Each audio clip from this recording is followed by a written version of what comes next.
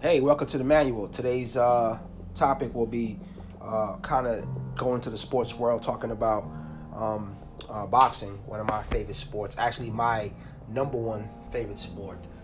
Something that I actually, as a personal trainer, I still work out in that aspect, and I still watch the sport when I can. I've always had an issue with how there's no governing body, and the alphabet belts basically will dictate who and what champions we've had. You never really got to see a lot of people fight a lot of people because of in this day and age. And again, it might be, economics always rules the day, but at the end of the day, you want to see and face the best. If for every Mike Tyson, there was probably a guy out there that was just as talented or just as good, but didn't have the platform, didn't have the exposure that this person had. So I get it, how that goes about. Everyone feels they grew up in their own golden age of something. I like to say I grew up in the golden age of boxing for my generation, which I started watching fights with my dad when I was about 11. So it was my first introduction to that. And actually, Mike Tyson, before he was the champion, I watched his very first fight on TV. He fought a guy named Jesse Ferguson, Thunder Ferguson. It was crazy. That was the fight that Mike said, I wanted to hit him so hard in his nose, break his nose, to put that bone up into his brain. I had never heard anything like that. Crazy. I was like, who does that? But anyway, so why I say why I revert to that's the golden era is basically because I feel that back then a lot of fighters got a chance. One of the things back then, this is pre-social media, so I'm dating myself obviously. Ring Magazine, Contender Magazine, I think, and there was another boxing magazine. I can't, the name escapes me right now, but I used to get these magazines, and it had a ranking system in it for the belts. And back then, just like it is now, the belts are the WBC, WBA, and IBF. All right. The other belts, WBO, there's so many now. Those belts didn't really matter. When you saw Mike Tyson, who was the undisputed champion at the time, come to the ring, he was wearing on his body the three belts that actually mattered. The other stuff was carried by his entourage coming into the ring. Go look this up. I'm not telling any falsehoods, but that's what it was. So, I had wished at some point that those three belts had kind of formed something that would, give us some of the good content. But anyway, why I say it's the golden era is because back then they had things like the Super 6 tournament. They had title elimination fights. The Super 6 was actually pretty dope because you would literally watch fights for the next 3 years because they have to pair up these guys in a competition. And this was world competition. So a lot of people, and I'm not gonna pick on any particular fighter of this era, but a lot of fighters have these inflated records where they've only faced people from their region. They've only faced people from the south part of the U.S. or they face everybody in the U.S., but they have not had an amateur career or a pro career that has taken them, overseas, where there's dozens and dozens upon dozens of countries that have fighters and have great fighters at that. So when you are, and this is when the heavyweight division, I guess, mattered, at least to me in my eyes, is that you were the world heavyweight champion. You were the best of the best. You were the top apex predator, right? But nowadays, some of these guys don't even face each other. And again, it might be economics. I would hate to say that a fighter is fearful of another fighter, but again, people scout each other and they watch tape and they watch this and that, and then they kind of see where they are, But getting back to, I guess, what I want to talk about today is the lack of fighter control that we've seen over the last probably decade or so, in where picking on something. I guess I can go into maybe like Lomachenko, all right? Great, talented fighter, probably one of the best fighters that I've seen in that I can remember. Footwork, very cagey, doesn't get hit a lot, has multiple fight plans going into a fight. That kind of talent is generational, as you would say, like in football or basketball or whatever. So he's like the Michael Jordan of boxing. But he is a fighter that is on Top Rank, which is Bob Arum's thing. So back in the day, Bob Arum and Don King were like the two top dudes. Now, Don King has since fell off years ago after a lot of fighters sued him for misrepresentation, or their money wasn't right, or whatever the case is. Don is not Don actually promotes fights on ESPN right now, which is the craziest thing ever, because Don was the pay-per-view king back in the day, for many of those who weren't old enough to remember that. So Bob Arum, still one of the top promoters in boxing, and he has a stable of good fighters. He has Pacquiao, which is, Hall of Fame agent vet, and Terrence Crawford, and of course Lomachenko. So these three fighters, barring Pacquiao's out of his prime, these three fighters actually can generate a lot of money if you face them. But the problem is that they don't have contracts that can force them to fight mandatory challenges or fighters who are ranked in position to fight them. They get to handpick their opponents, or their promoters get to handpick their opponents, which is crazy because, again, as a fighter, as a athlete, you want to feel that you face the best, you beat the best, you are the best.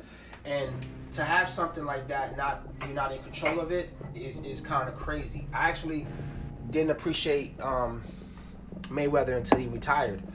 As a boxer, I always felt he fought too safe, but in him correcting all of us, boxing is not a sport where you are dare to get hit.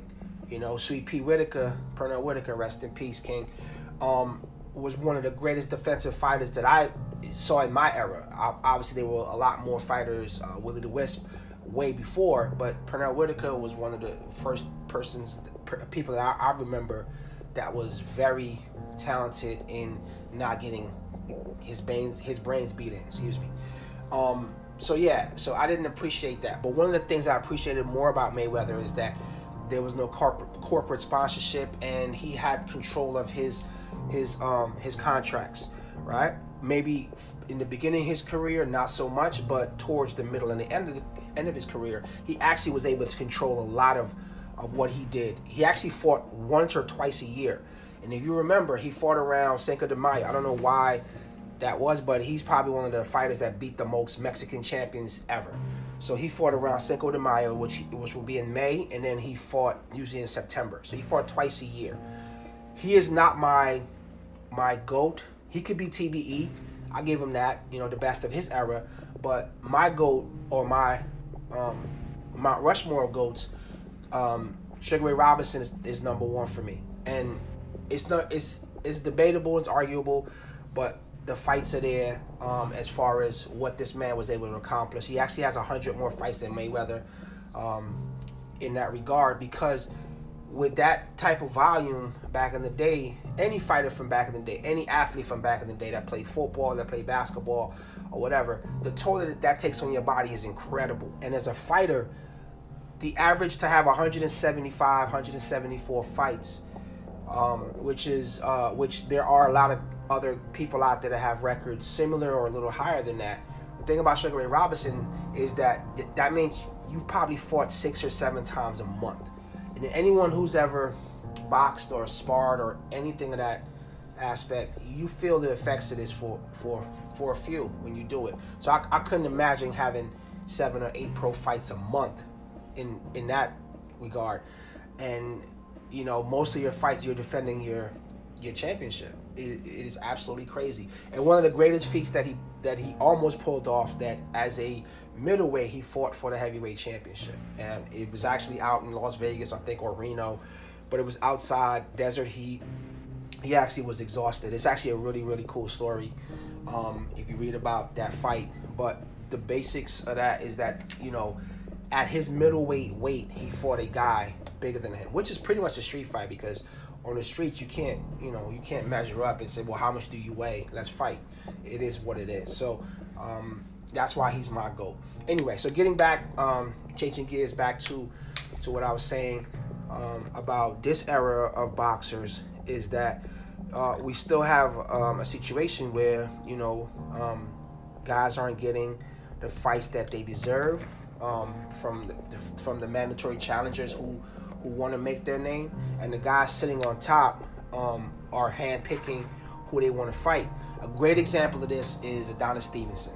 If y'all don't know who Adonis Stevenson is, he doesn't fight anymore because he had a critical, almost tragic end to his career. And it is partly, and again, this is my personal opinion, this is not the opinion of anyone but me, is that he stuck around way too long in the sport, for one thing, because he had attained his championship, and he had, you know, he should have had made a lot of money or enough money to sustain him for the rest of his life.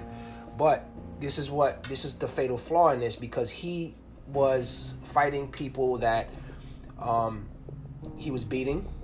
He relied on a punch, a one punch trick, and the thing about that is that you get figured out after a while. You know, anybody can be clipped at any point in a fight. It happens, but he didn't realize that that was the case, that, you know, someone was going to figure him out. He fought a guy by the name of Badou Jack, and Badou is very he's a middle tier fighter, but he's the kind of guy that he takes a while to get going. And in boxing, you know, knockout is not the end all be all, but it is a skillful sport in where you score points. And if you take too many rounds off, it's hard to rally when the fight's that close. So Adonis Stevenson obviously escaped that fight, which I would have given it to Badou, but at the end of the day, Badou put it on himself that he didn't fight until the 6th round. Like, he didn't really put up that much of an effort to show that he had that kind of skill. So he got outdueled.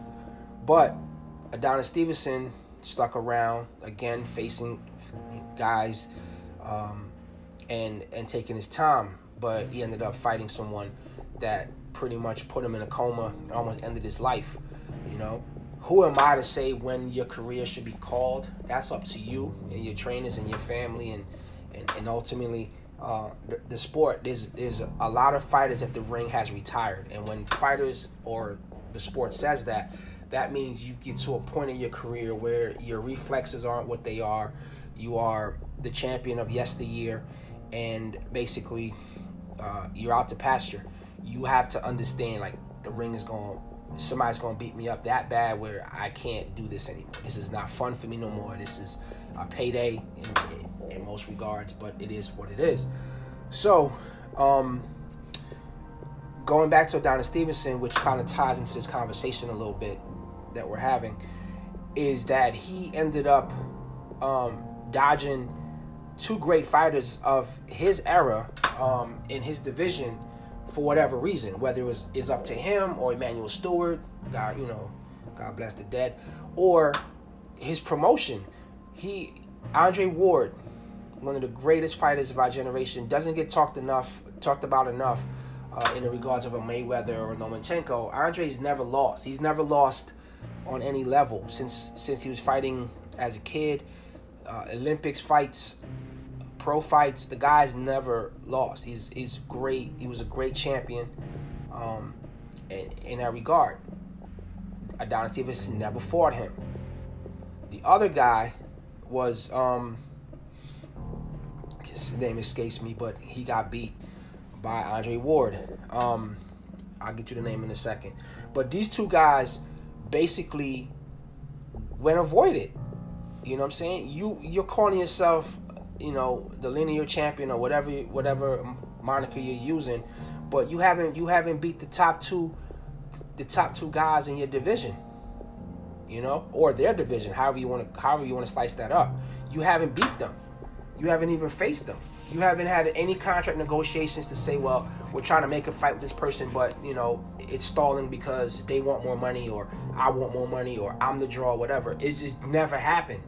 And, you know, you took a tragic loss to somebody who saw you as a meal ticket, who basically said, you know what, this is my shot at a championship. This is also my shot at a big payday and to get my name out. So at the end of the day, that ring is a plate for some people, and that's what it was, you know. All right, so going back to the sport of boxing, and I don't necessarily look at it as a declining sport per se, unless you're measuring it up to how it was in the 80s and 90s, and maybe even the 70s. With the advent of the MMA and other combat sports that we can see on TV, boxing doesn't get the love that it used to get, and that's simply because of what I'm saying. It's because we don't get a chance to see these fights that we would like to see, and if we do see them for some crazy reason, we get to see them late in one of the guys' career. So obviously, if you face someone, you know, if you faced someone in their prime 10 years ago, they're not the same fighter 10 years from now. You know, if they're still fighting, they're not the same person. So when you beat that person, in the back of your mind, it should register that, man, you know, if I'd have fought this person like 5 years ago, or 7 years ago, you know, versus 10 years ago, it probably wouldn't have been this much of a mismatch. But again, that's based on the thing. Boxing is a sport where it has a world fan base, right? Football, American football, doesn't have a world fan base. It only has an American fan base for that regard. You know, we got fans in Europe now because NFL goes to London a couple of weeks a year to play games. But at the end of the day, it's boxing is like what soccer is, or football, real football, which is a global sport. And for that kind of reach, it's a shame that they don't have the type of mechanisms and vehicles in place to actually, you know, make these fighters, you know, super wealthy or you know, more popular. Mayweather, going back to Mayweather, one of the things that struck me as a real stand-up thing is that he, throughout his career, he's probably made, of any fighter, he's probably made the most money that I can remember. I don't remember anyone other than Mike Tyson, maybe, or Evander Holyfield making that kind of money coming up, and even his per fight money or his contract with Showtime, which was crazy. He never had corporate sponsorship. You know, they've asked him numerous times, why don't you know, Nike, Puma, Adidas, Reebok, you know, Verizon, who is backing you? And he says that he doesn't need corporate sponsorship because his name he doesn't own. It's his father's name. And being a junior myself, I kind of could understand that. Is that name was given to you by your father. And if you're one of those guys that's like a second and a third and all of that, you know, usually when you become a junior before you become a third, that is an important step for your father to name you after him. All right. So when it comes down to it, he said, I don't own this name. You want to use this name for any kind of publicity, you need to talk to Mayweather Sr. And that's actually pretty dope that he did that. But he took a gamble on his own career, knowing his star power and the kind of money he could generate. He didn't really care to have, to have these, these corporate sponsorships, because again, in his eyes, he looked at it as monetary slavery. I don't know if he used that exact vernacular about it, but he looked at it as, someone will own this name and whatnot. On the reverse of that, Muhammad Ali got paid by Sports Illustrated $50 million to use the name that he was given, and not his given name. Use the name that Muhammad Ali that was given to him. Excuse me. So, when fighters are in a position to make money, I have no problem with anyone that plays a combat sport or a very physical sport that have to maximize their money and their dollars as much as they can, because again, you're not promised that you're going to get a championship shot all the time. You're not promised that you're going to get these type of sponsorships. You have to kind of carve out your own way. It is a truly brutal sport, and a brutal existence to have, because again, at the end of the day, that's what it is. I'm going to take this conversation later into a forum type, or I'm going to have one of my guys that I talk boxing with all the time kind of chime in and get his aspect on it. So I look forward to reconnecting with you guys a little bit later and continuing this conversation. Thank you again for listening to the manual. My name is Cleve. Peace.